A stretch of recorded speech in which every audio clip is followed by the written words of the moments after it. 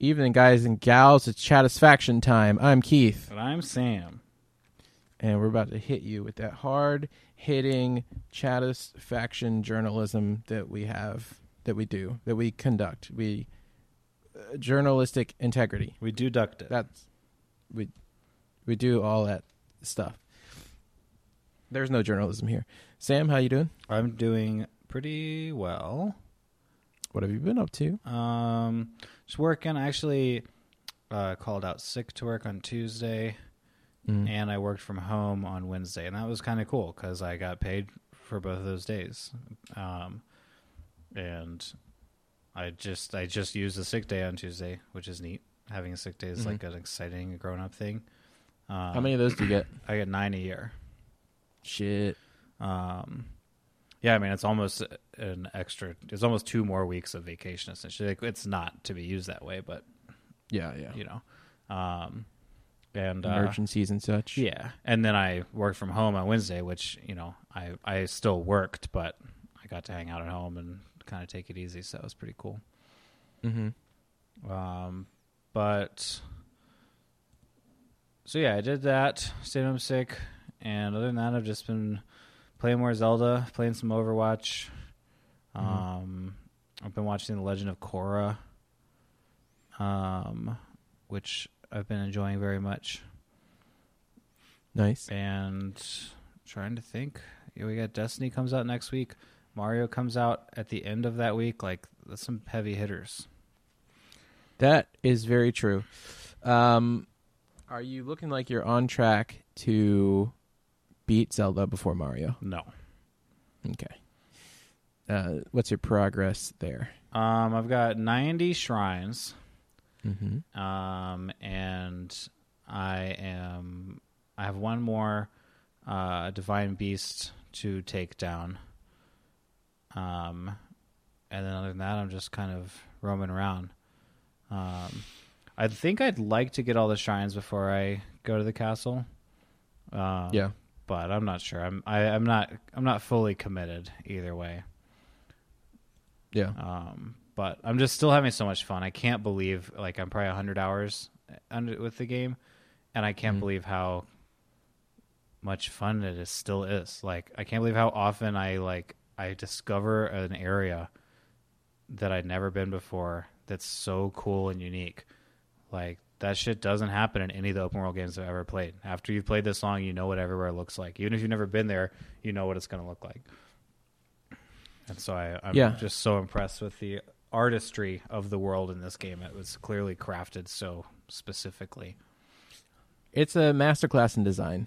I can't remember the last time that I went into an open world and didn't immediately feel like overwhelmed by everything. And Zelda is like, there's a shitload of stuff to do, but it's so like approachable. And it's like, it's stuff I want to do because the game's not telling me like, go do these 30 things. You have 30 things to do. Go do them. Right. It's like the game tells you what you can and can't do physically. And then it's like, go find something interesting. And then you kind of do that. Like, yeah, so much of it's self-determined. And it's like, there's all these little side quests. And I know that absolutely none, like, or not absolutely, but I know that for the most part, they're not going to pay off at all. But I just like an excuse to go explore somewhere and then report back to someone on it. Like, I'm not doing it because I think I'm going to get something cool out of it. I'm doing it because it's like, oh, like I just finished a side quest where you had to take a picture of the 3 Leviathan skeletons. Did you do that one? I didn't do that one. I know what you're talking about. It was really fun, and I had a really hard time finding the 3rd skeleton, but it meant I like explored the shit out of this area. And when I finally found it, I was super stoked.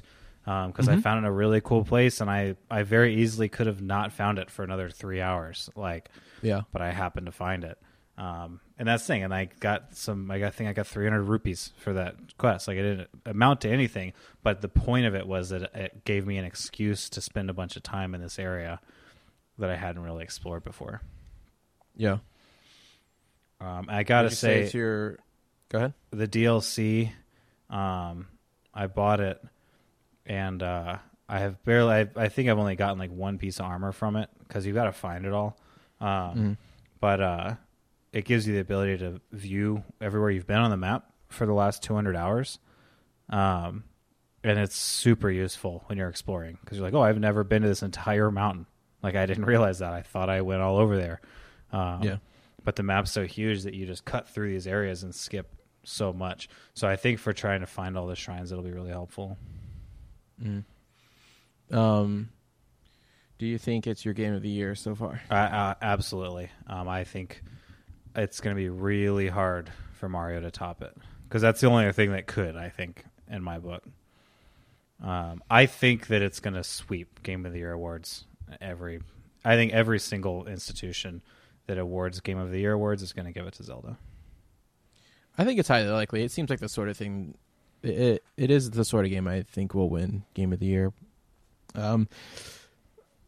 I've been playing a game that I think is my game of the year still. I think we talked about it a little bit before, but I've been playing Nier Automata a bunch.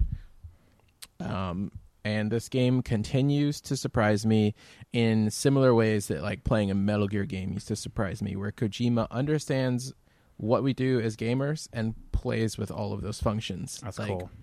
Like playing with the notion of like, even as something simple as like a New Game Plus, is like this game does something really unique with that, where it is absolutely mandatory that you play the game more than once to experience the whole story. Like rolling credits is not the end. Right. And they do really unique things in this game. I think it's a trademark of the series. I've never played any of I didn't play the first Nier game. This is technically the second one. And apparently these games are a spin-off of a series called Drakengard, which I've never played either. But apparently one of the touchstones is that they're known for having multiple styles of gameplay within one system.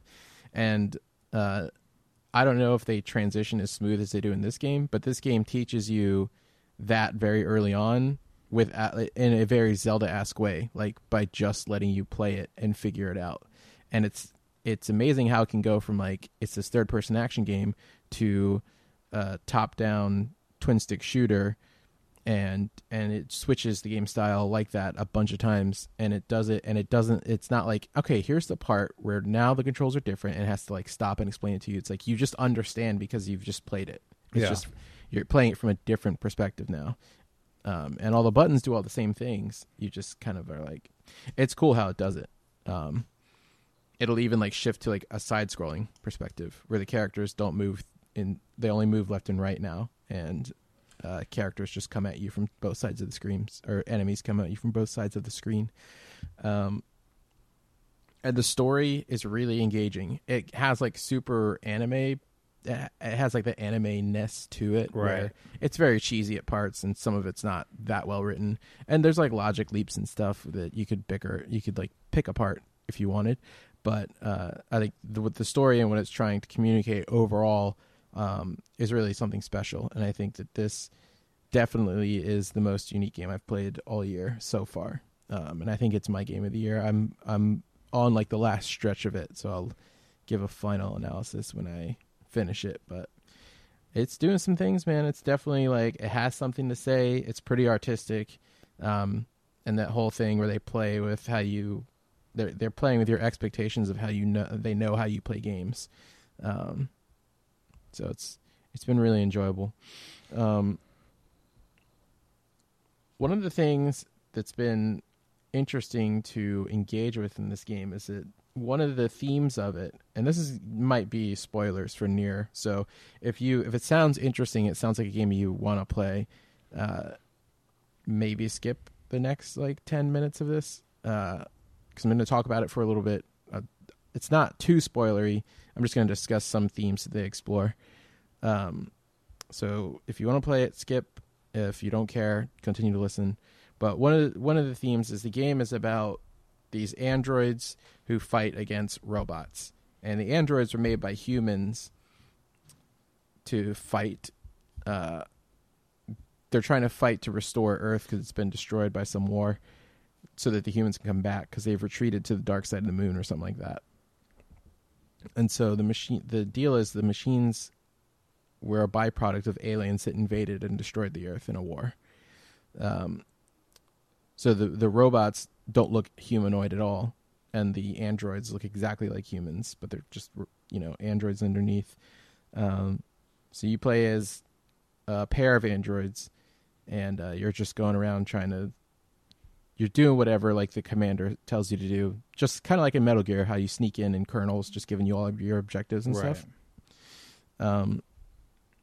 And it becomes pretty clear thematically that the game is about abandonment from your parents, and not necessarily like they just dumped you here, but they died. And it's about like, what do kids do when their parents die, like, and they haven't been developed all the way. And so the androids and the machines are both kind of dealing with that, and they deal with it in very different ways. And it's an interesting study. Like the good guys and the bad guys. Mm-hmm. Yeah, they've both been abandoned by like the machines have been abandoned by the aliens, and then the androids have been abandoned by the humans. And so it just kind of like struck me, and it's been really engaging with me because both my parents have died. Right. And my dad died when I was younger, probably like 15, but definitely like when I needed a male figure to kind of be there for me. And then my mom died in 2011 when I was 24. Still really like, I'm not fully developed, and there's some stuff I wish she was still around for, but and I don't really ever feel like angsty, like, yeah, you abandoned me. Like, she got cancer. She didn't give herself cancer. Right. But it's like I connect with it in that way. And so it's just every so often, like I just get sad. And I think it's depression, but I don't think I have depression in the way that like people who need to be medicated for it have it. Right. It's just every now and then I feel like my kind of depression is just a feeling of numbness. Like every now and then I'll just have this feeling like none of this shit matters. Like even just like people that are really close to me, I don't think of as in these moments, I don't think of them as people anymore. They're just kind of like the components that make them up. And it's like very fleeting. It's not very long, but it is like a big sense of like melancholy. And I think it stems from a little bit of like, maybe I had to deal with some hard shit maybe a little too early, but I think it overall, like, I'm better for it. But I've been like, it's been conjuring up those feelings in me, so I have a very special connection to this game. I getting something out of it. So like, I've known you for a very long time. I met you after your dad had already died. Mm-hmm. And I think we were about as close as we've ever been when your mom died, which is very close. But it's also something that you never really talked about too much. And like, from my perspective, it never seemed like it actually affected you that much. And I've always been really curious about it because I don't know how it couldn't. And I'm not saying that you weren't affected, but I'm just saying outwardly, you weren't. Like when your mom died, I remember it was shitty, but you just were sort of like, yeah, it sucks. That was kind of it. And so I've always wondered how it affects you and how it affected you, because it's not something we've ever gotten too deep into, which I feel like if, part of me sees it as a shortcoming of our friendship, because I feel like as your friend, I should have pried more over the years. But so I guess not a shortcoming of our friendship, but a shortcoming of my friendship to you. But then, I don't see that. On the other side, I've always just sort of figured like it wasn't really something you felt like engaging in, so I wasn't going to push you down that path either. So now that we're on the subject, like I am kind of interested in talking about it more if you are.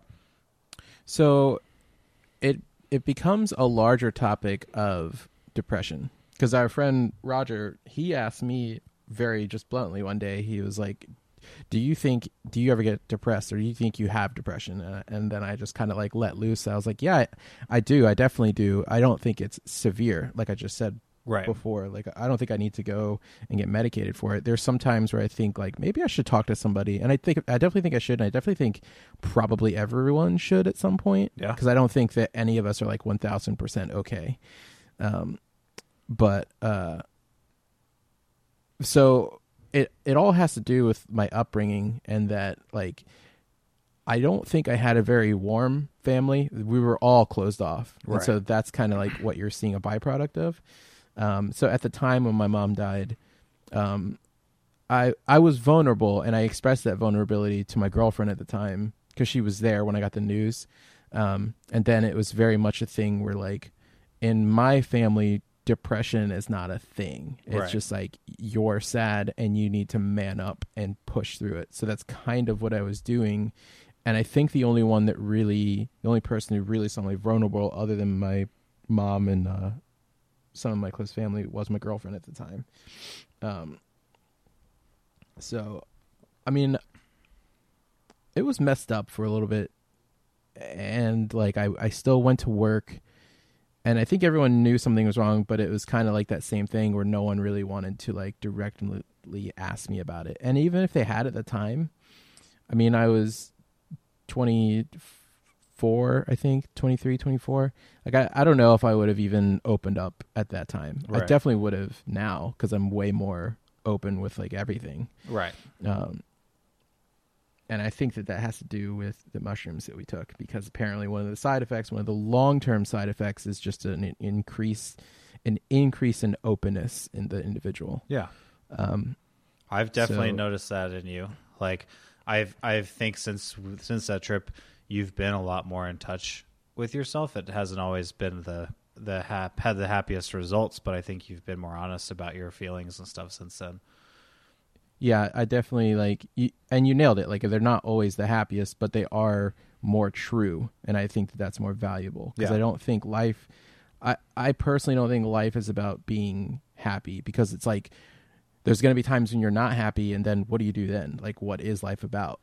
Is it about nothing then? Because I find that like, I just let happiness find me in moments. I don't go chasing it anymore. And I feel like I'm overall like better for that. Yeah. But I'm not saying like I'm better than someone else, just like I personally like I'm doing better in my own life because of it. Right.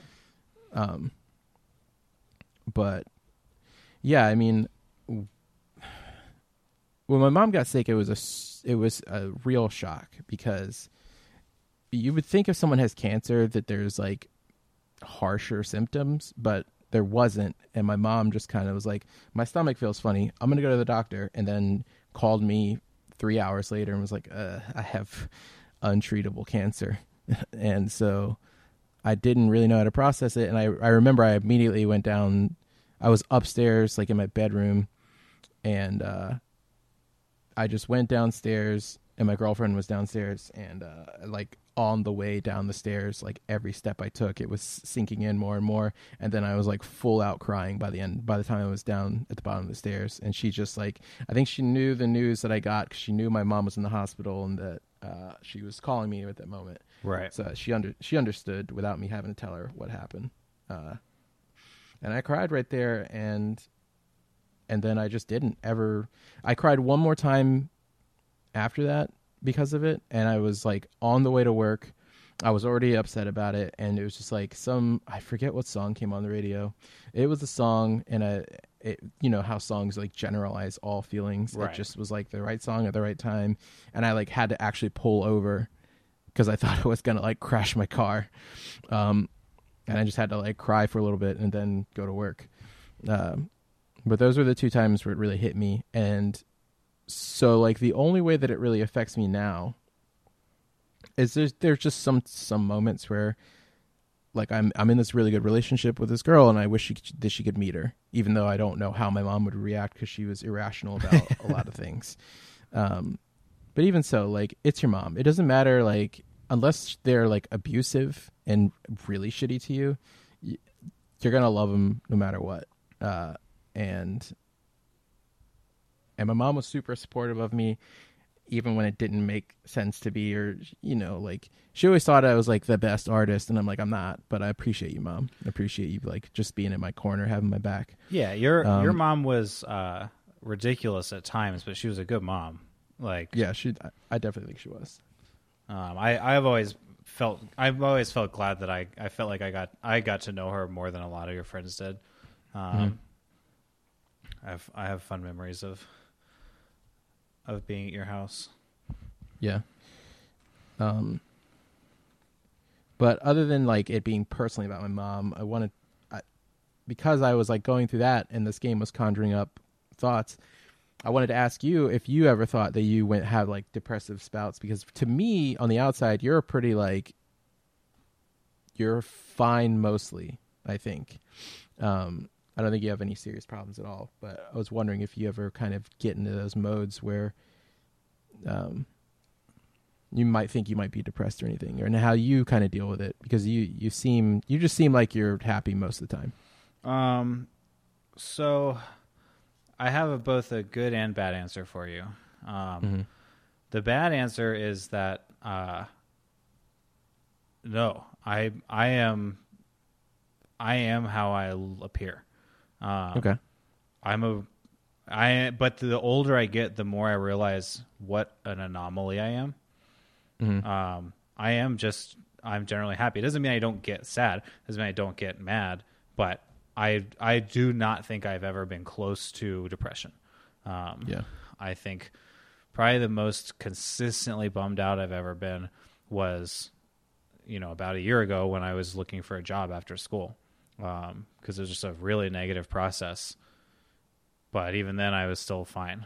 But the good part of my answer is that I'm also going to therapy every other week. Tessa's going every week, and we're going together sometimes because Tessa is depressed, just flat out. She is. And we're going as a couple to try to work on it, because it's hard as being the husband of someone that's depressed is difficult. Navigating as a couple is hard, and I want to be as supportive as I can, but it's the more people I talk to and the more these types of things get talked about, it just turns out everybody is depressed and everybody should go see a therapist. Like, that's the thing. I'm not depressed, but I think it's important that I go talk to someone every once in a while, because it's maintenance. It is maintenance of your mind, and of your soul, whatever your soul is to you. It's extremely important. And you and I know someone is going through something super terrible right now, and they're going to therapy for it. And it's like, it's the type of thing where they're realizing, holy shit, I should have been doing this a long time ago. Like, we should have been doing this a long time ago. It could have prevented some things. And that's the thing. I think most people wait until their life's falling apart to think, maybe this is what I should do now. But the fact is, like, this is going to sound really silly, but did you watch the Pickle Rick episode of Rick and Morty? Yeah, I did. For those of you who didn't, I'm going to spoil the episode. Half of it is Rick going on this crazy adventure, and the other half is the family at therapy. And at the end, the therapist has this like monologue to Rick about therapy and how important it is, and how, of course, it's boring. It's like brushing your teeth, but it's just work, and it's maintenance, and it's something you have to do, and it's not exciting. And I really loved that. I loved her talk, because specifically with that show acts like it's better than everything all the time and like too smart for everybody. And so I really liked that the show took such a hard stance on like she shut Rick down. I've heard one of the writers actually say that she's the only person ever to have defeated Rick Sanchez. Yeah. I like that notion. Yeah. And I really like that, because I watched that episode like amidst Tess and I deciding to go to therapy, and amidst our friend going through this horrible shit. And it was like, to me, and then there was like right in the same time frame, that rapper Logic did a VMA concert for his song. The name of the song is the Suicide Hotline phone number. And it's like a really popular song. And since he's done that performance, the Suicide Hotline has seen like 100% growth in calls. That's amazing. Yeah. Yeah. And it's like, there's part of it, I think, is because I'm becoming aware of it. But part of it, I think, is hope, because society is starting to get there too. Like, mental health is is important to everyone, whether you are depressed or whether you are objectively pretty stable. It's still fucking important. And the fact is, most people have something they can work on. Everybody has something they can work on. Yeah. And I definitely have some things I can work on, but the true answer is no. I've never thought I was depressed. But I'm finding out, I think I'm the only person I know that that's true for. You are an anomaly, and you're a good anomaly to be. Yeah. I'm not upset about it. It's more, it's like, I wish, I feel bad sometimes because I don't know how I got so goddamn lucky.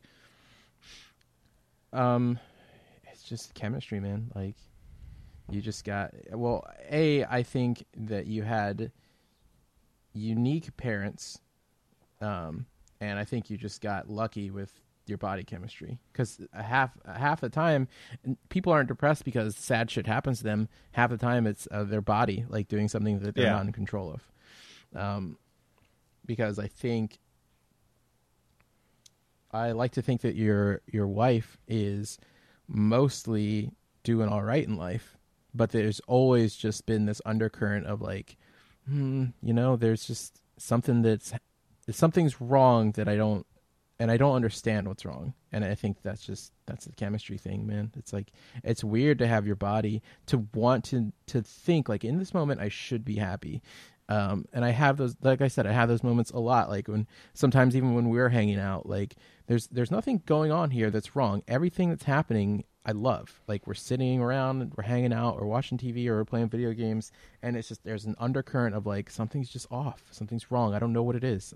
I don't know why I'm like not enjoying this fully, or why I'm not like grasping how special this is at this moment. And I think it's just a chemistry thing. Yeah. Yeah, I think so too. And that's what's so hard is like, I don't think it's something you can necessarily fight, but it's more something you have to learn to ride out. To be like, okay, this is probably my brain chemistry. I'm just going to be sad for a little while. And then hopefully I'll come out on the other side of it. Instead of, I think if you try to fight it, then it makes it like, it becomes, it changes things. But I don't know also, because I mean, that's the best thing. I've been irrationally upset plenty of times, but I really don't think I could say I've been depressed. I can say I'm not good at handling it. I'm really not good at being fair to Tessa when she's depressed. Yeah. I can't. I have such a hard time not taking it personally, and being defensive and arguing back. Like, and so that's one of the things I'm working on a lot, is trying to appreciate that there are other factors at play. Yeah.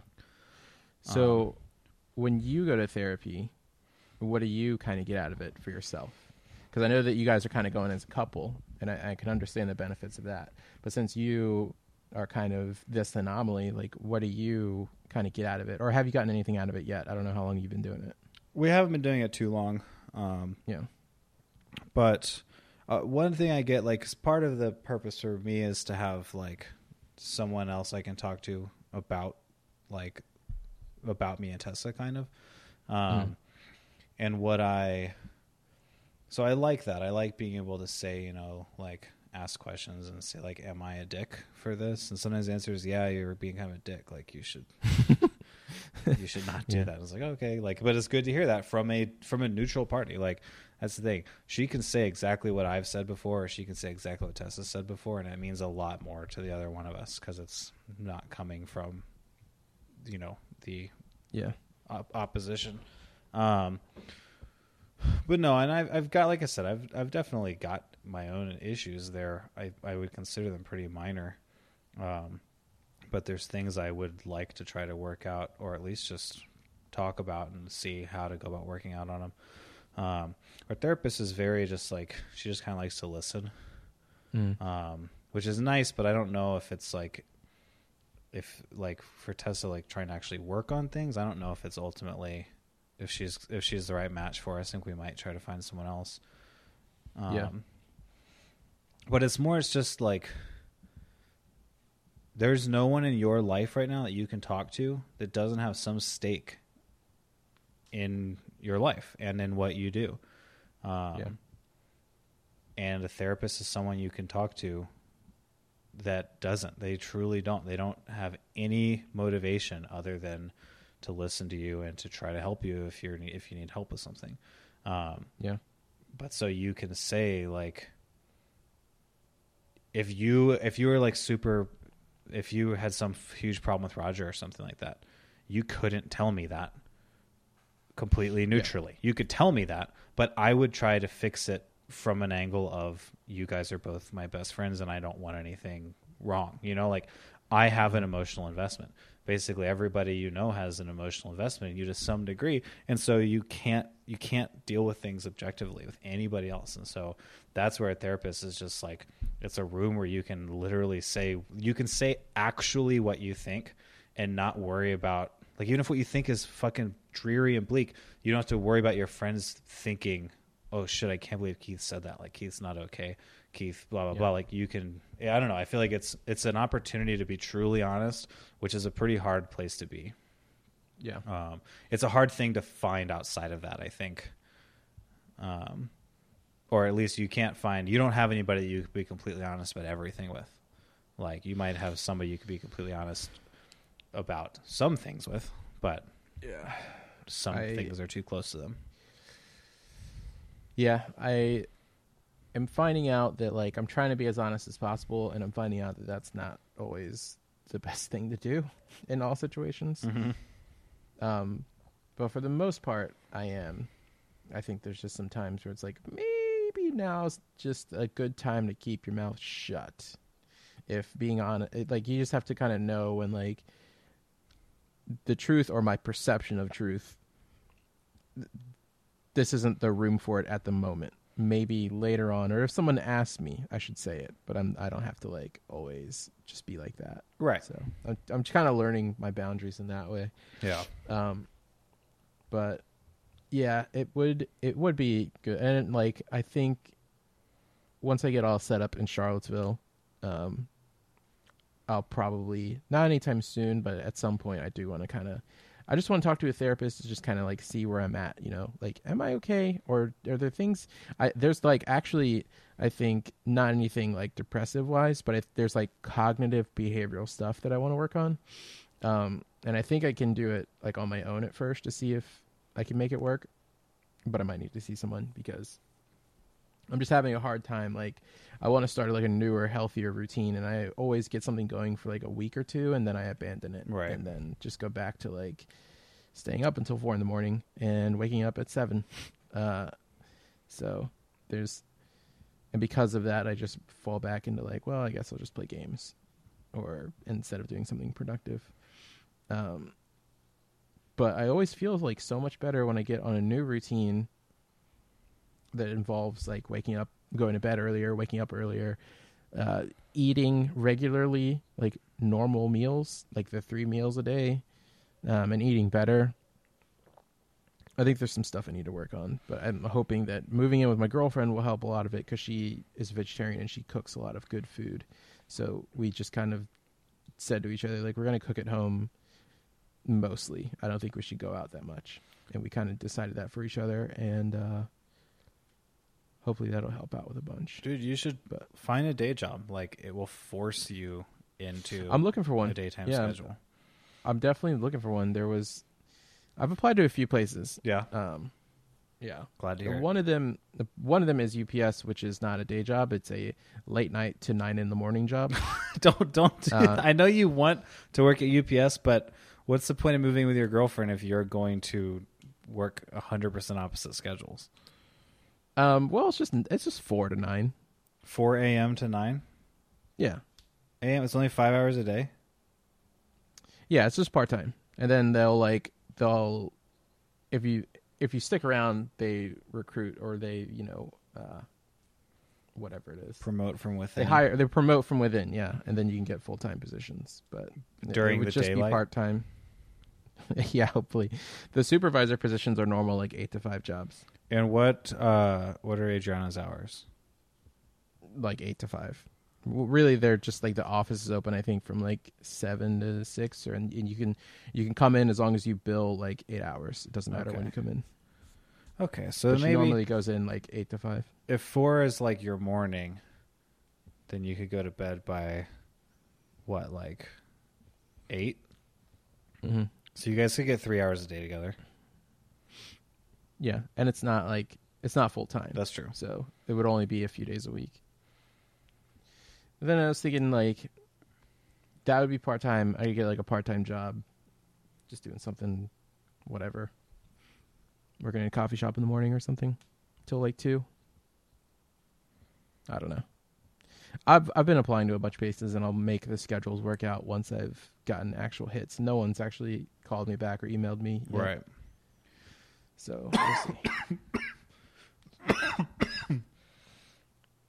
Yeah, job hunting is the worst. Yeah, tell me about it. I know you've never done it before, but yeah, it I mean, I'm doing it stinks. right now. It sucks when like because you were job hunting very specifically for things, and I am just like I want something that'll buy me time to do the things I actually want to do, which is Right. mostly just drawing and playing video games and hanging out with my girlfriend. So it being loose like that, I'm not like specifically targeting anything. I'm just like, where are the morning jobs? I need to make this amount of money, like baseline. I need to make this amount to pay all my bills every month. So let's make these two line up, and it's fucking tough. But I've just kind of, as I've told people, I'm treating it like Tinder, and I'm just going to apply to everything, see what hits, and then sort through the uglies. Nice. I like it. The other thing you should do is if there's a job you're really into, like put some more work into it. You know, Yeah. when you go up there to visit your girlfriend, like go stop by and ask if there's a manager around. Talk to them. Like that. I actually did that this week. Okay, good. That makes such a difference. Like when places are hiring, especially like entry level, they'll often get floods of applications. And if you can make a personal impression, it'll get you moved to the top of the stack. It makes a big difference. So good. I'm glad you did that. Keep doing it. Yeah. It's nerve-wracking, but it's the more I do it, the more actual like fun I'm having, weirdly. Like I don't know. No, because so the job hunt, it's like it's Schrodinger's job, you know, because you're like you don't have it. You might have no job, but you also might get an amazing dream job. You know, like there. I feel like that's always how I felt. Anytime I search for anything like apartments or anything, it's like there's this air of optimism of like I'm gonna find the most incredible job, and I'm just gonna get it at just the right moment. This will be perfect, and then that's not ever what happens, but it's still exciting to think about. And then it doesn't ever happen, but then every now and then you get Shan Shan. Ugh, good old Shan Shan. Good old Shan Shan. Or you get Tessa. Did I tell you about Tessa's job? No, I didn't know she found work yet. We went to a neighborhood barbecue. Our landlord, who lives right next to us, threw it, and it was like just a barbecue for their friends and some people in the neighborhood. And we went, and it was a ton of adults with kids. And like I know we're 30, so we're definitely adults, but where I felt so out of place. And they had a bartender, an old man bartender, slinging margaritas that were super strong. Yeah. And we sat down and we're talking to this couple, and this guy runs like a web development shop. And so he and I were talking a bunch about my school and what he does. And he said he really likes boot camp graduates and everything. And then he asked Tessa, like, what she did for a living. And she basically said that she wasn't doing anything yet, or she wasn't doing anything right now. She's kind of looking, but she's basically just like, because I got a good job, she had the luxury of being picky. And she was looking for the type of place that would value her for who she was, not necessarily for, you know, her education or for her experience, but that was interested in hiring her as a person. Yeah. And then 2 weeks later, that guy asked my landlord for Tessa's number and asked her if she wanted a project management job. Shit. And so Tessa's now the project manager for this. Like, she's literally the fourth employee, number 4 at this little web development. Like, it's like a design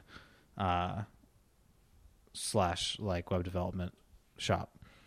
That's cool. Yeah, it's super neat. It's like exactly what she wanted, and it's not how that ever works for anybody.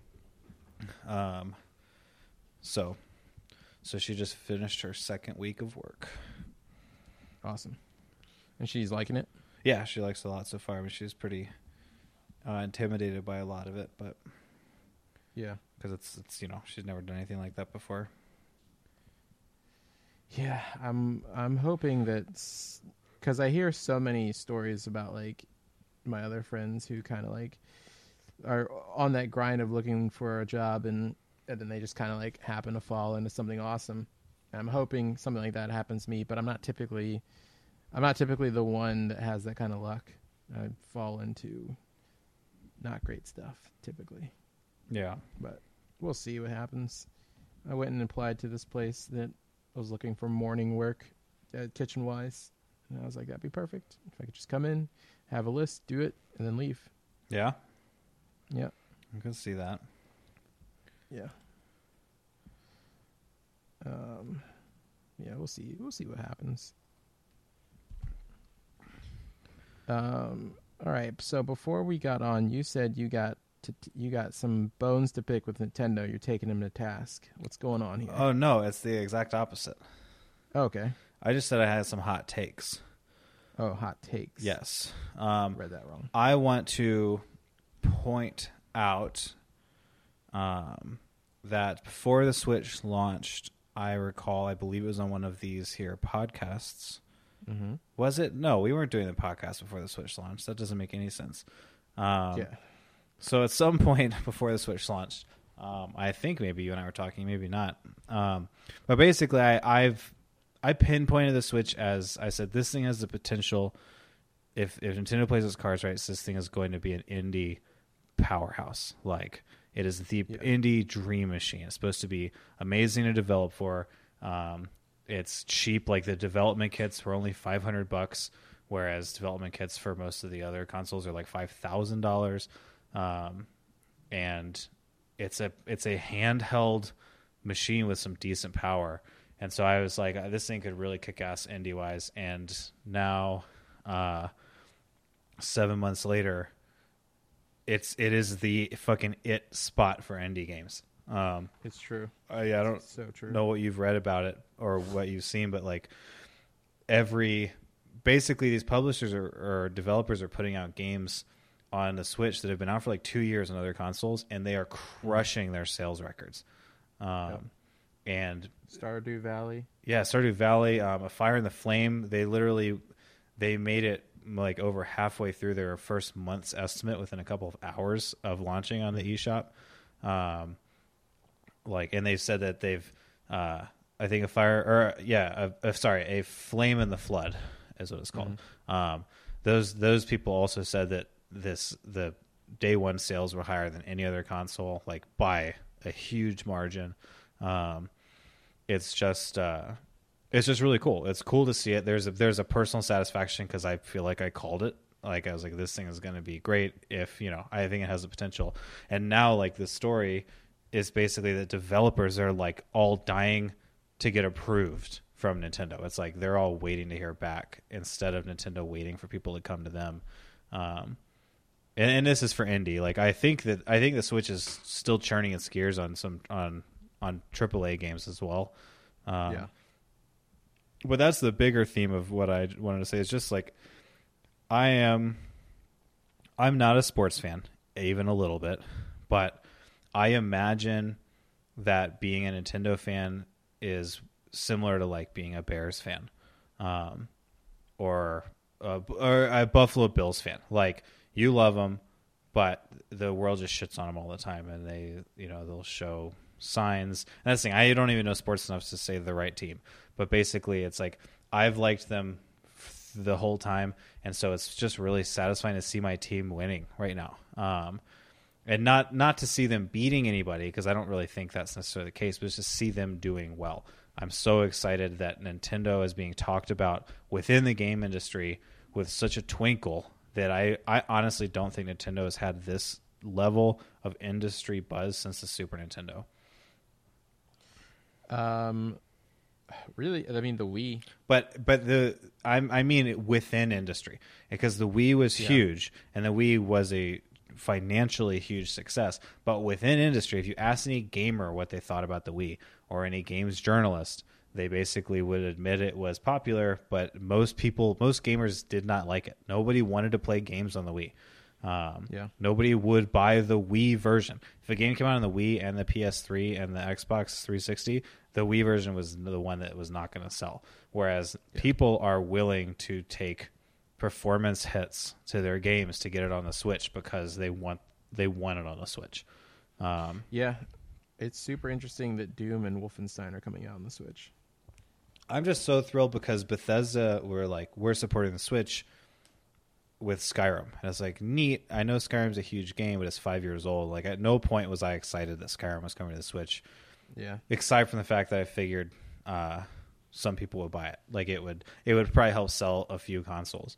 But the fact that Bethesda then not sneakily, but then they flat out announced that last year's Doom and the unreleased, like the fact that one of Bethesda's brand new games is coming to the Switch, I think is fucking gigantic for the system. Yeah, it is. Because there are people that are now going to not buy it on the PS4 to wait to get it portably on the Switch. Yep. There's probably not a ton of those people, but there are. There are people that go, I'm excited to play it, but I'd rather be able to play it on my Switch. And it's going to take a frame rate hit and it's going to take a graphical hit, but like they put a lot of work into Doom getting it to something they were proud to show off on the Switch, and supposedly they've done the same thing with Wolfenstein. So it's just cool. That's really like, I had this conversation with my brother the other day. I'm just feeling like I'm like riding the Super Bowl win essentially of like finally Nintendo is in vogue. Like, because that's the thing, I have had fun with Nintendo since I can remember. I loved the GameCube. I loved the Wii. I loved the Wii U. Like I all of them were worth my money, and I played enough great Nintendo games on them that I think of them as successes, because to me personally they were. But it's really nice to see everybody else agreeing, because the more people buy the Switch, the more shit Nintendo's going to do for it, and the more shit I'll get out of it. Like, that makes me happy. I desperately hope that the next console Nintendo makes is just a better Switch. I don't want them to go a different direction. I don't mind if they add a gimmick or two to it, but I want it to be the same thing, because it's clearly what they should be doing right now. And I don't see Sony or Microsoft making a play into the same market. Sony's crazy enough to do it. I think Sony is crazy enough to make another Vita. I'm going to take one more stab at it, because the Vita itself, didn't sell. It underperformed dramatically. And I think that they're crazy enough to try again. I just don't think they need to, because the PS4 is selling so well. But we had this conversation, and I remember it. It was before we decided to do this podcast. And I think those were long nights of just, because you're always the enthusiast. You're like, this is going to be amazing. Nintendo is going to crush this.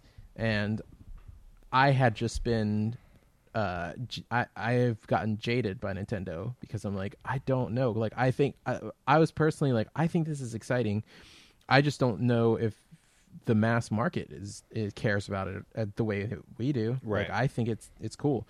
And you were right about to say that about the indies, and I'm like, yeah, it should theoretically do super well with the indies on Switch, but I didn't think that it would, because Sony has been crushing it with the indies, and I think somewhere along the way they kind of lost their way with that, because when the console first launched, the PS4, they were grabbing all the best PC indies and everything, and they were just like, yeah, come on over here, publish on our thing. And like right now, that's what Nintendo's doing, and Nintendo is right to do that. And I also didn't have confidence that Nintendo would seek that out, because right. I just didn't think that they would. They historically haven't done that, but they did, and it was the absolute right move to do. And it's keeping their ecosystem fresh, and people. I think it's keeping the people who bought one playing it while they're waiting in between, like Zelda and Mario. Which has been the biggest problem with Nintendo consoles for a long time, is that they make some great games, but then what do you do between those games? Exactly. And yeah, like at this point, there's currently a backlog of games that I want to buy for the Switch, but I'm still playing Zelda. I am gonna start playing Destiny in a couple days. Mario comes out a couple days after that. Like I know I've got too many games lined up, and one of them is a big Nintendo game, and so like I'm not gonna buy Stardew Valley for a long time, but I will get it eventually because I've wanted it for last year and I haven't gotten it. But I'm far more excited about playing it on my Switch than I would have been about playing it on my computer. And that's what I think for me, that's what it comes down to, is that I love video games. But there's a lot of games that for whatever reason, mentally, I don't want to sit down in front of my TV and play them, or sit down in front of my computer and play them. Because of the type of game they are. And that's like Shovel Knight. I did not get Shovel Knight until it came to 3DS. It looked really cool. I'd heard great stuff about it, but I didn't want to sit and hold a console controller and sit on my sofa in front of my TV and play that game. It looked like the type of game I wanted to play portably. I don't think I played it outside of my house. It's not that I needed to be able to take it somewhere. It's just that those smaller games, especially like those like 32-bit or 16-bit, like those more retro looking games, I think play so much better on a handheld.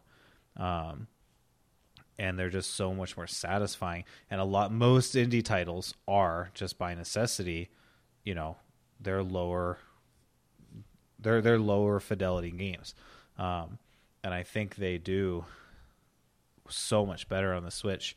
There's a ton of indie games that I would either buy for the first time or rebuy if they came to the Switch, because I think it's the machine for it. Like that's where I want to play games like that. Is even if that's the thing, I usually play on my couch. I'm just laying down holding the Switch in my hands. I'm not looking at the TV.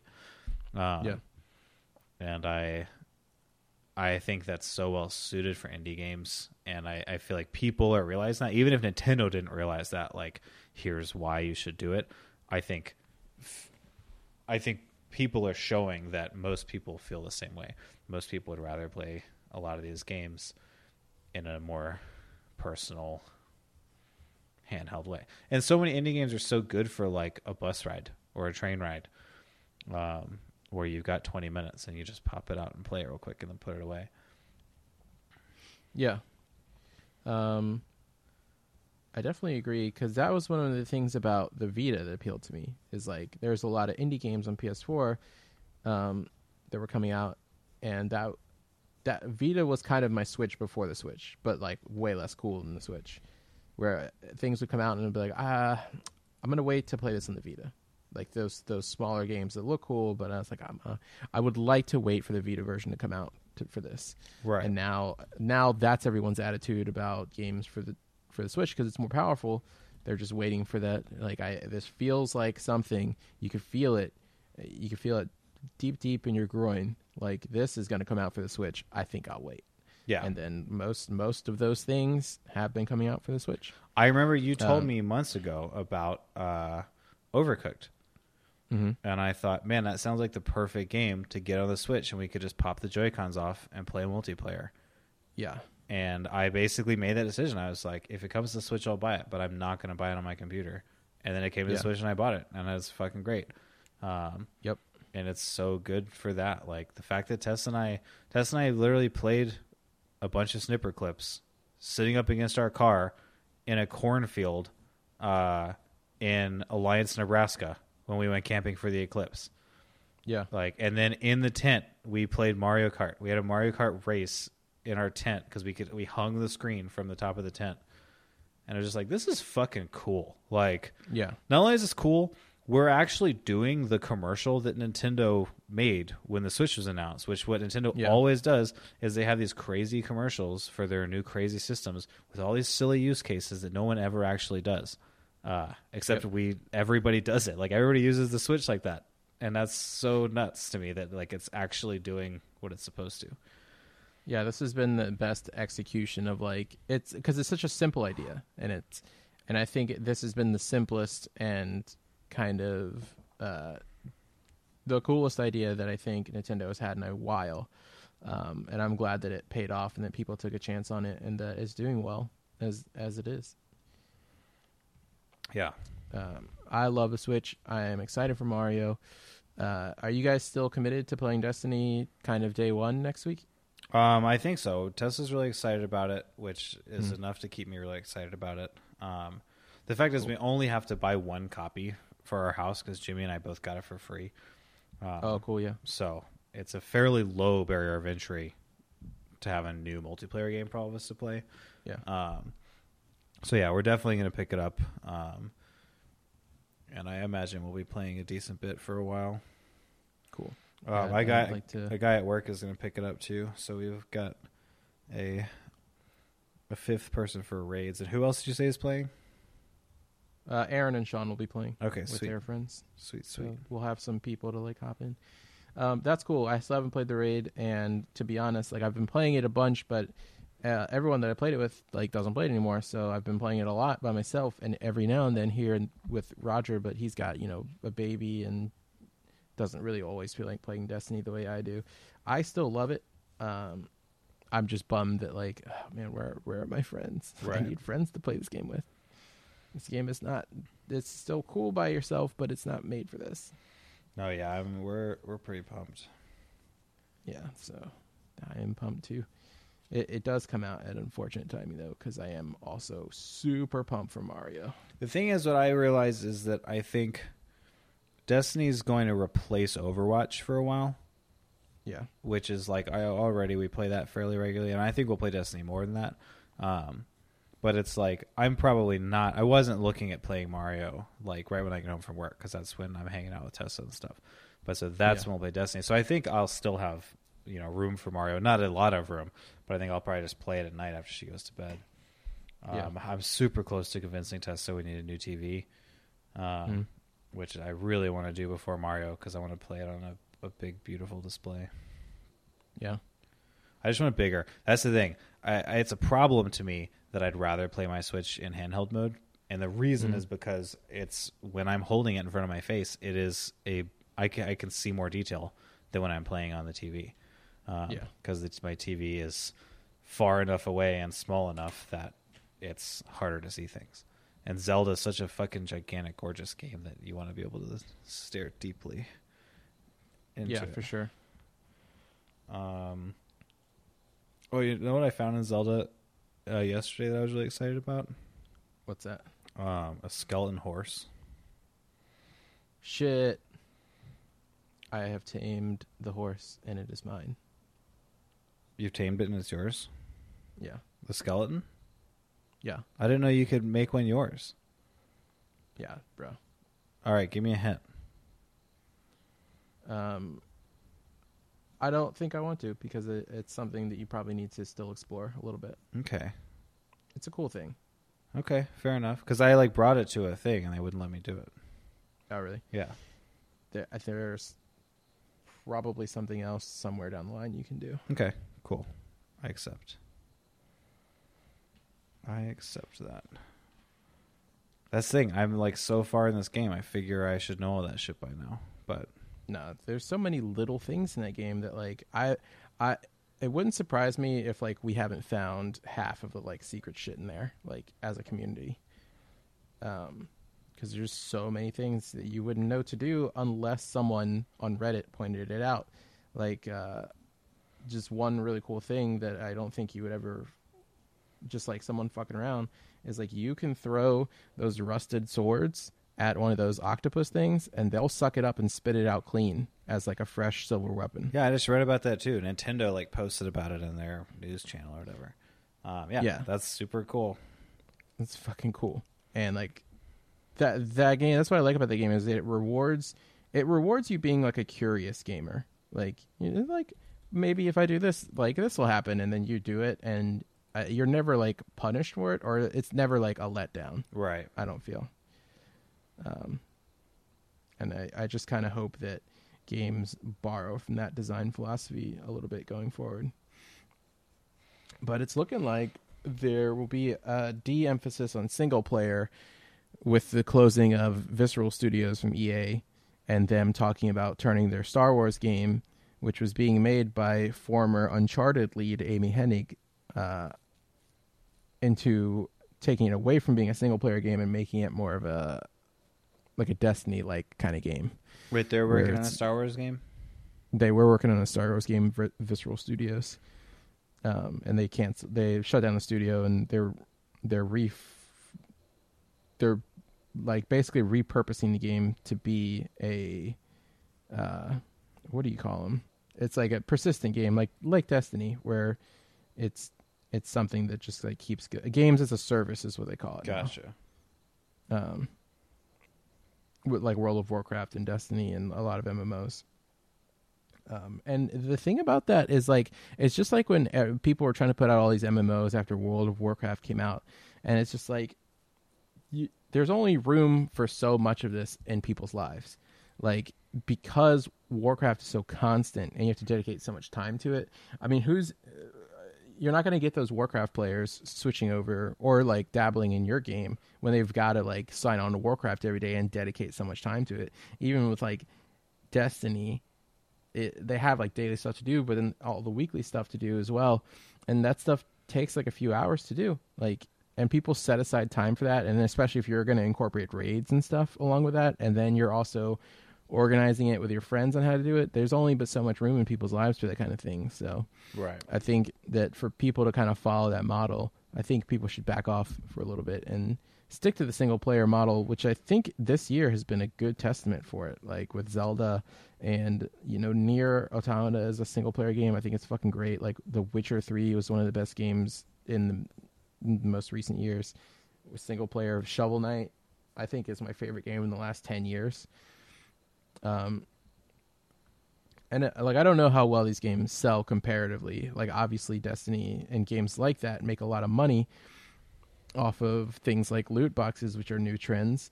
But I think the integrity of the single player game and that there's space for it and people want these things. I think it's a mistake to kind of try to abandon that for a little bit. Yeah. Yeah, I agree, but they're all just trying to make that cash money. Yeah. So loot boxes, it's interesting you bring that up.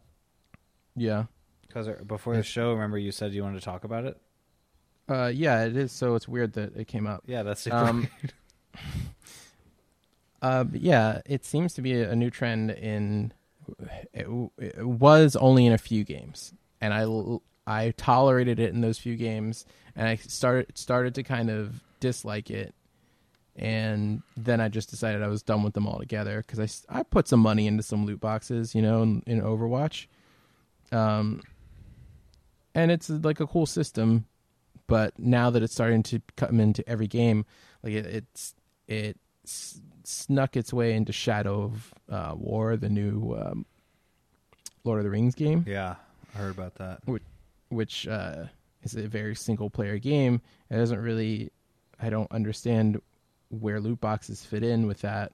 It started to become the new norm for these multiplayer games like Call of Duty and everything, just like microtransactions were, and it is just like an additive thing to microtransactions. And I'm not liking it. I'm not liking this trend, and I think a lot of people are not liking it, and I hope it snuffs itself out sooner as opposed to later. But like with most things that we don't like, the power is in the people's hands, and if people keep paying for this shit, they're going to keep doing it. Yeah, I'm torn on them, to be honest. I just, I enjoy them in games. Yeah. Or in-game. But I guess I wish you couldn't buy them. Yeah, that's the real problem right there. Because I personally find them super motivating. Yeah. They often encourage me to keep playing the game. Yeah. In Overwatch, when it's like, oh, I'm probably, how many times do we have the conversation of, I think I only need one more match to loot. Yeah. And then we play another match so that we get that loot box.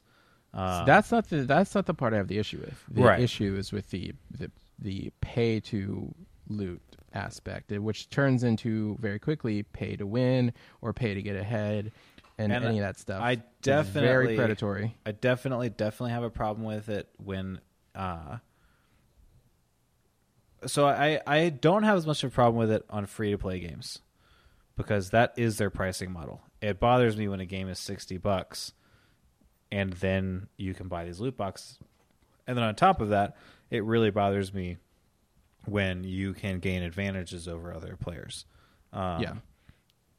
That's the thing is the most exposure I have to the loot boxes is Overwatch, and I don't really mind it because it is 100% cosmetic. The only things in the loot boxes are skins or voice lines or sprays, or it's all cosmetic. You're not going to get to do anything that someone else can't except look a certain way. And I appreciate that because I don't ever feel like I need to buy loot boxes in order to stay competitive. I don't feel like I need to for any reason except I want to look a certain way. I want a character to look a certain way. And what's interesting is I'm trying to think right now because I've bought a handful of loot boxes in Overwatch. I'm not flat out saying I'm not going to do it again, but I'm definitely less interested in it. I think part of it is like the last two events have been the same events plus some new skins, and there hasn't been enough compelling. Like there's a couple skins I really like in the new Halloween one, but I'm not there's not enough that I want to buy loot boxes. Because there's just not enough new stuff. Because the same when you buy 20 loot boxes, what you're buying is the hope that you'll get a bunch of cool shit. But I like that thrill, and so I'm trying to think to myself, if Overwatch let me just straight up buy a skin I wanted for $1, how would I feel about that? And I might honestly be less into that. And isn't that kind of crazy? Yeah, I think so. And the Overwatch's approach where it's just all cosmetics is the least damning thing you can do, but it still is super predatory because people love cosmetics. It doesn't matter. It's cool that it doesn't give you any advantage. It still is working on something that's scientifically proven a psychological thing of right. we like alternate costumes in games, and that stuff used to be locked behind beat the game on hard and you get all this cool shit, play our game and you get it. And there's definitely still that in Overwatch, that you still play it and then get the loot box and you have the chance to get the stuff, but then you are definitely sneakily on the side well, you could play this sober, but we'll give you some crack and it'll be better for sure. You can buy it. And it's a business thing and I get it, but I think it's a shitty business thing that I wish would go away, and it's not going to until people stop paying for it. And I think people are just they're throwing down the money. So, I agree with you on a lot of that. I still think with all of that knowledge that it's still shitty and predatory. And I agree. But I think I have enough self-control that it doesn't bother me because I don't think it predates on me. Yeah. But I know I'm not the person they're after. I think I've probably bought 4 packs of loot boxes, which is $80. It's nothing to laugh at. But exactly my thought process when I did it, and I stand by this, is that it was fun to buy them because they were exciting events, and I wanted to hopefully get some good skins out of them. Right. And I got Overwatch as a gift, but it was a $40 game, and I've played it for hundreds of hours, and so I don't mind giving the developers some money. I don't mind sure. A lot of online games that you play regularly like that. They have monthly fees. Even if a game doesn't have monthly fees, if you're playing it on a console, you're paying a monthly fee to play it on the console. And so to me, it was more I didn't mind giving them that money. I felt like what I got, I enjoyed doing it. I enjoyed buying it. I enjoyed opening them, and I enjoyed knowing I was supporting a game that I thought was really great. And so I was okay with it. But it's still was $80, and I still have self-control. But I know there are people out there that every time an event comes around, they buy 400 loot boxes to guarantee they get every single new item. That's fucking crazy. And stuff like that is a bit much. And I've seen a lot of Reddit threads. I see this specifically. This is sort of a tangent, but on the Amiibo Reddit, people will be like, "Holy shit! I just added up how much all my Amiibos cost, and I've spent a lot of money on these." And there's a bunch of people going, "Yeah, well, some people spend that much in a weekend drinking, and some people spend that much on drugs." And it's just like, shut up, like shut the fuck up. That's not the point of this. Yeah. Some people do bad things doesn't mean that it's okay for you to do a less bad thing. Yeah, I think Overwatch is fine ethically, probably, mostly. And that's the thing. I don't know if I've really played many other games that... My understanding in Shadow of War is that you can't get the complete ending by... You can get the complete ending by grinding an incredible amount, and it's just far easier to just buy loot boxes and get whatever it is that you need to like finish the game fully. Really? And that's super shitty to me. And at least, I mean, that's the way I was kind of understanding it. I could be wrong.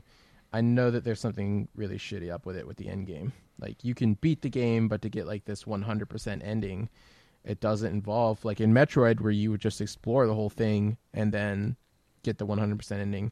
It's more of like you need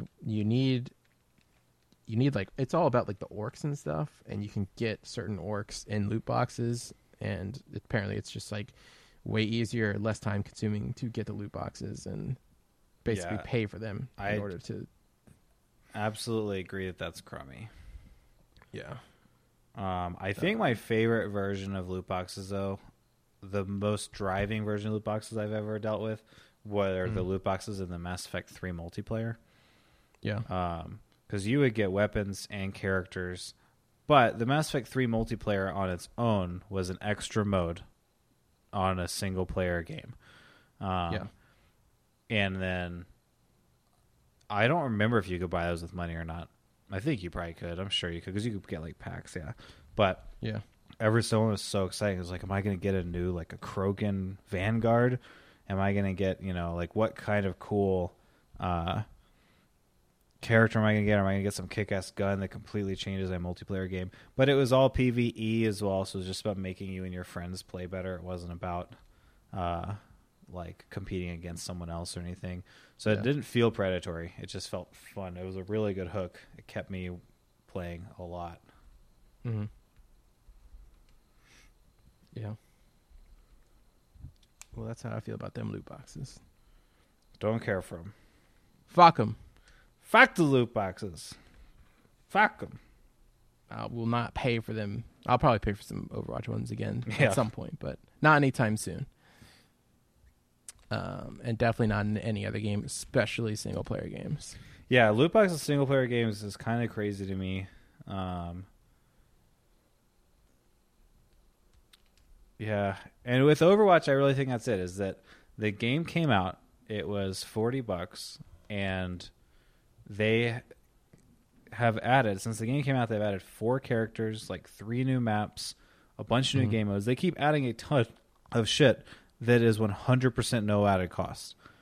And like, if I had played Destiny for a year and kept up with all the content, how much money would I have spent on DLC? So a lot, probably. Yeah, you probably spent around $80. Yeah, so that's like for the game and the DLC. That's part of it. I don't mind.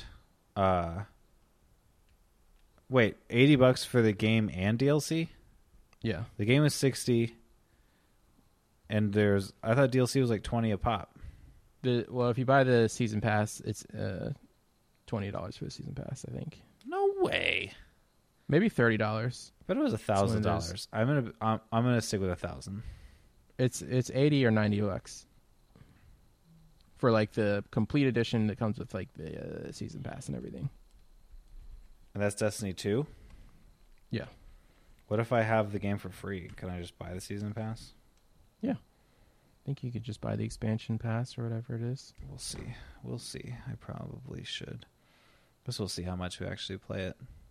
Yeah. Definitely play it first, see how you like it, then get that expansion pass whenever. The first expansion doesn't come out until December, so you have some time to like play it and see how you like it. Good. Yeah. Let's see what else. By the time this episode airs, you'll be 30. I will be. That is true. I'll be 30 years old. Any thoughts? No, it doesn't affect me. At least right now, I don't think about it. I felt the same way. I didn't really give a shit. Yeah. I guess the thing is we're not okay. So we're living longer in our age, in our era, I guess. But I feel like I'm on par to be in that age range to have kids. We haven't like discussed having kids, or we have, but like there is no discussion of like, let's have some kids. In fact, right now the discussion is like neither of us want them. But, you know, most of my friends have kids, and we're all getting to this point where we're like parenting, or like I have responsibilities and I'm in a leadership role. So I kind of feel like I'm in a general zone of like the back end of life. And so everything is just kind of like, it doesn't matter. I'm 30, whatever fucking age I am, doesn't matter. Like, it just matters what like, you experience and how you treat people and how people remember how you treated them. So that's all I really focus on. I don't care how old I am or how much closer to death that I'm getting. The finish line is there no matter what. So right. Don't worry about it. So I've never seen the appeal of like, you're 30, 40. Let's highlight that and really pick at it.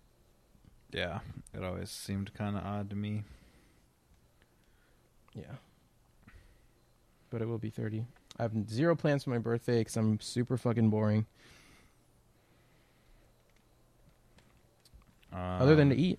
I like eating. Yeah, what are you going to eat? Food is good. I like things that revolve around food. Do you know what you're going to eat? It's restaurant week in Richmond, starting the day after my birthday. And since I'll likely be working all day on my birthday, or I am working all day on my birthday, I already know that. I mean, we're gonna hit up. How's your brother supposed to know it's your birthday? He knows. I think. Also, I don't care about celebrating my birthday on my birthday. I just like, the thing I like about birthdays as an adult is just as an excuse to make people do what I want. It's an excuse to say, they go, where do you want to eat? And I go, here. And that's where I want to go. And I don't want to ask you where you want to go.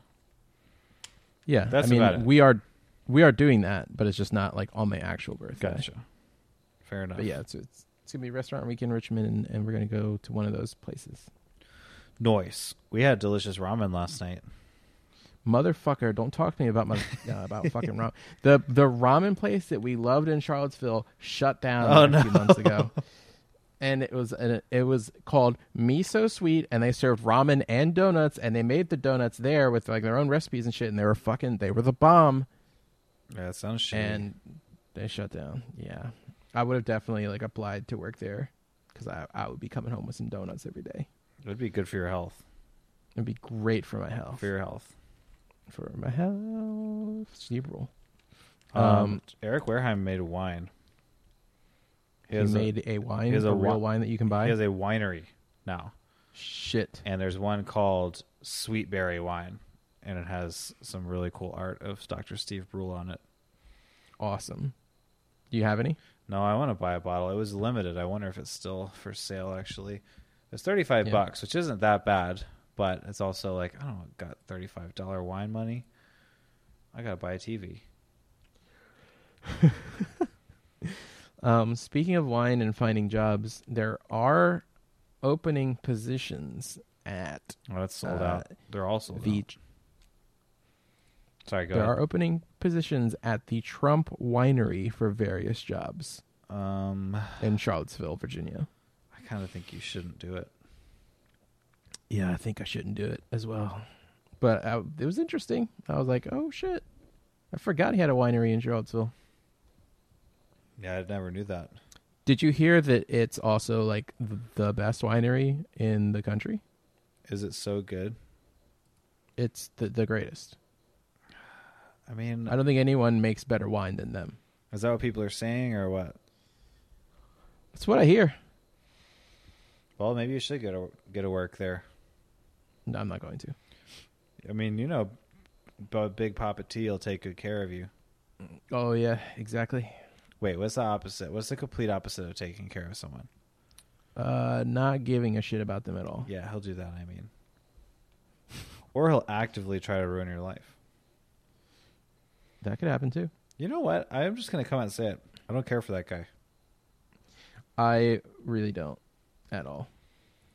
At the beginning of his presidency, I was like, let's be civil. Let's attack the policies. Let's not shit on him as a person because it's easy and unproductive. But I think the last few months have just been just fuck you. Just everything about everything you're saying, fuck you. Why? I'm honestly shocked he's not saying anything about any of this Harvey Weinstein stuff from Hollywood.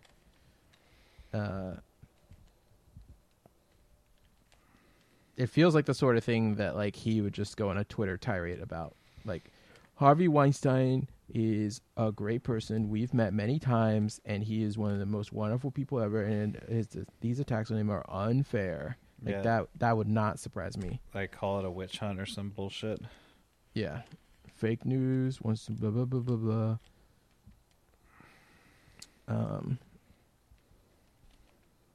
But yeah, it was. I think it was like the Charlottesville stuff. He couldn't just be presidential about. All the shit with North Korea is just like, you don't understand that you are putting a lot of innocent people at risk with the words that come out of your mouth. I forget the other thing. Oh, all the shit with like Puerto Rico. Wait, you mean when you talked to the president of the Virgin Islands? Yeah. That bothered you for some reason? Just the way he talks about them, like they're not part of the United States, and also Guam. We own that territory. Yeah, but they're Americans. He talked to the president, so it's fine. They're Americans. Yeah, it's just like I'm very ready for someone else to be president. I went through a period where I couldn't decide if I wanted him to get impeached or assassinated or not. But I'm 100%. I want him to not be the president, even if it means Mike Pence is the president. I don't think Mike Pence will. I think he'll be an equally terrible person, but he'll at least won't be so shameful about it. Like Mike Pence will be a very predictable, boring politician about it. Yeah, but he still will be terrible for everyone. Yeah, but I think that the things that. But that's the thing, is like the things that he's shitty about, they're battles that have been already won. So what's he going to do to gay people? Like, he can't take away their right to get married. And even if he did at the federal level, it would kick back to the states, and which states are going to really revoke that? None of them. Right. Yeah, I don't know. I just think that to worry about that stuff that's a battle that I feel like is already won. But anything goes at this point right now. I think Trump and his administration is very much showing us that things are not as orderly and neat as we thought they were, and it could descend into chaos at any moment, and all you can really do is be nice to each other. So regardless of what you think about Trump and his politics, be kind to each other. But if you see Trump, maybe throw him the bird. Don't I fantasize about that? Yeah. About getting to meet him and just say something mean to him. Like, that's just I just want to hurt the guy's fucking feelings. No, you can't. It's impossible. I know. His ego's too inflated. If you did see him, if by chance you happen to see him, you've got a moment with him. Let's say you have 5 seconds at best until the Secret Service kind of finds where he's stumbled off into. It's just you and Trump. Your only witnesses are other people, normal people. You got 5 seconds. What do you do? If I punch him in the face, will I get killed? Because that's been one of my fantasies, but I like to have the opportunity to shake the president's hand, but then punch him in the jaw. But you get murdered like right away in real life if you try to do that. As long as you do worth it before those 5 seconds are up. I mean, you probably have to run because then he'll get the Secret Service after you. But, I guess you could punch him in the face. I think that's what I do. Yeah. If I could do that, if I could punch Donald Trump in the face with a pretty solid expectation that I wouldn't get murdered afterwards or go to Guantanamo Bay, I would do that.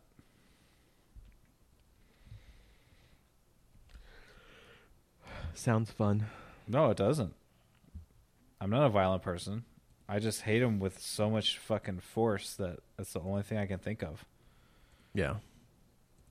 What would you do? I don't you know know. what would be good is to kiss him, like French him. I think Rape his I would do rape his something- mouth a little bit. I think I would do something more like that, or I would walk by and just pat him on the butt real hard, like a baseball pat. Or just grab his dick and say, "You like that, Trumpy? Yeah. Yeah, you like that, Trumpy?" Yeah, I think I would do something like either grab his dick or pat him on the ass is a very Keith move. It's a move I haven't pulled out in a while. I used to do that to people I work with all the time. You used to is I grab would just people's dick smack- all the time? No, I didn't grab their dicks. I would smack them on the booty all the time. And it was just the guys. And usually it was the creepy guys who were creepy to girls. And I would do it very specifically because I'm like, this is what it's like when you're creepy to women. I wouldn't say that, but that was definitely my point. Right. And then they would always get weirded out by it and ask me to stop a bunch. And I'd be like, oh, you don't like that? I like it. I think you want it secretly. Shouldn't dress like that. Yeah, you're kind of asking for it. I know what you want deep down. That's what I was thinking. Yeah, I don't pull that move anymore. I think there's less people at work that annoy me is why. And still probably annoyed. people don't have as nice asses. That's definitely true. The ass game is declining over the years. Sucks. Millennials got no bueno booties, at least the males. They ain't got no junk in the trunk. Oh. I think that this podcast is degrading. Yeah, we could be done. We're falling apart. No, we're good. We're shells of But men. we can be done. We're at a good length here. What is this? We're at an hour and a half. That's good. It's perfectly average length. That's all you need. Yep. We're at an hour and a half, really? Yeah. Fuck, I gotta go to bed. I have to wake. I'm going to work an hour. So this is a good story to end on. I want to get out of work an hour early tomorrow, which normally isn't that big of a deal, but I already took 2 sick days and stuff, so I don't want to take extra time off. Yeah. So today I asked my boss, I said, "Hey, Steven," I was like, "if I come in like an hour early tomorrow," and he just looked at me and his eyes widened dramatically because I've never gotten to work more than 5 minutes early. And usually I'm there like 1 minute late every single day. So he was like, "What?" I was like, "Yeah, I know. Hear me out. If I get here early, can we?" And he was like, "Yeah, that's fine." But he was just so amazed at the thought that I would get there early. Yeah, man, do it. I got to. So yeah, I gotta get up like 7:30. You can do it. I believe in you. No, I know I can. I just don't like it. I know. I hate it. It's a bummer. I've never ever liked it in my life. Well, in that case, I'm satisfied. I'm pretty satisfied too. Sorry we missed last week, everybody. Oh, it's okay. I'm not apologizing to you, Keith. I'm apologizing to our rabid fan base. I Well, got so joke's many on emails. you. I haven't really published the last 2 that we did because they were terrible. Really? Upon listening to them, they were awful. And I was like, I'm not doing this. really? Like, Really? We don't get paid. I don't have any obligations. What was so bad about them? They're just they don't flow well. The content was weird, and it's not up to par. It's not. This is a good one. This is a really good one. Okay. We were both energized. I feel like we were passionate about what we were talking about. I guess we were pretty low good. energy the last few. Yeah. I was sick for one, so that was a big factor. Yeah. Like I wasn't into anything we were doing. And I think for the other one, I was really tired. We were recording after I was probably sleep deprived. Yeah. And I don't think we really had anything to really talk about on that one either. We were just kind of. So to be clear, it was your fault. It is. They're both my fault. Thank God. But this one will go up, and I hope people like it. Me too. Because I put my heart and soul into this. It's not true. I put a lot into it. They say the heart of rock and soul is still beating. So from what I can see, I believe them. And that old girl midget barely beating. And the heart of rock and roll, heart of rock and roll is still beating. All right, I'm cutting you off. Yeah, you're supposed to fade out to my singing.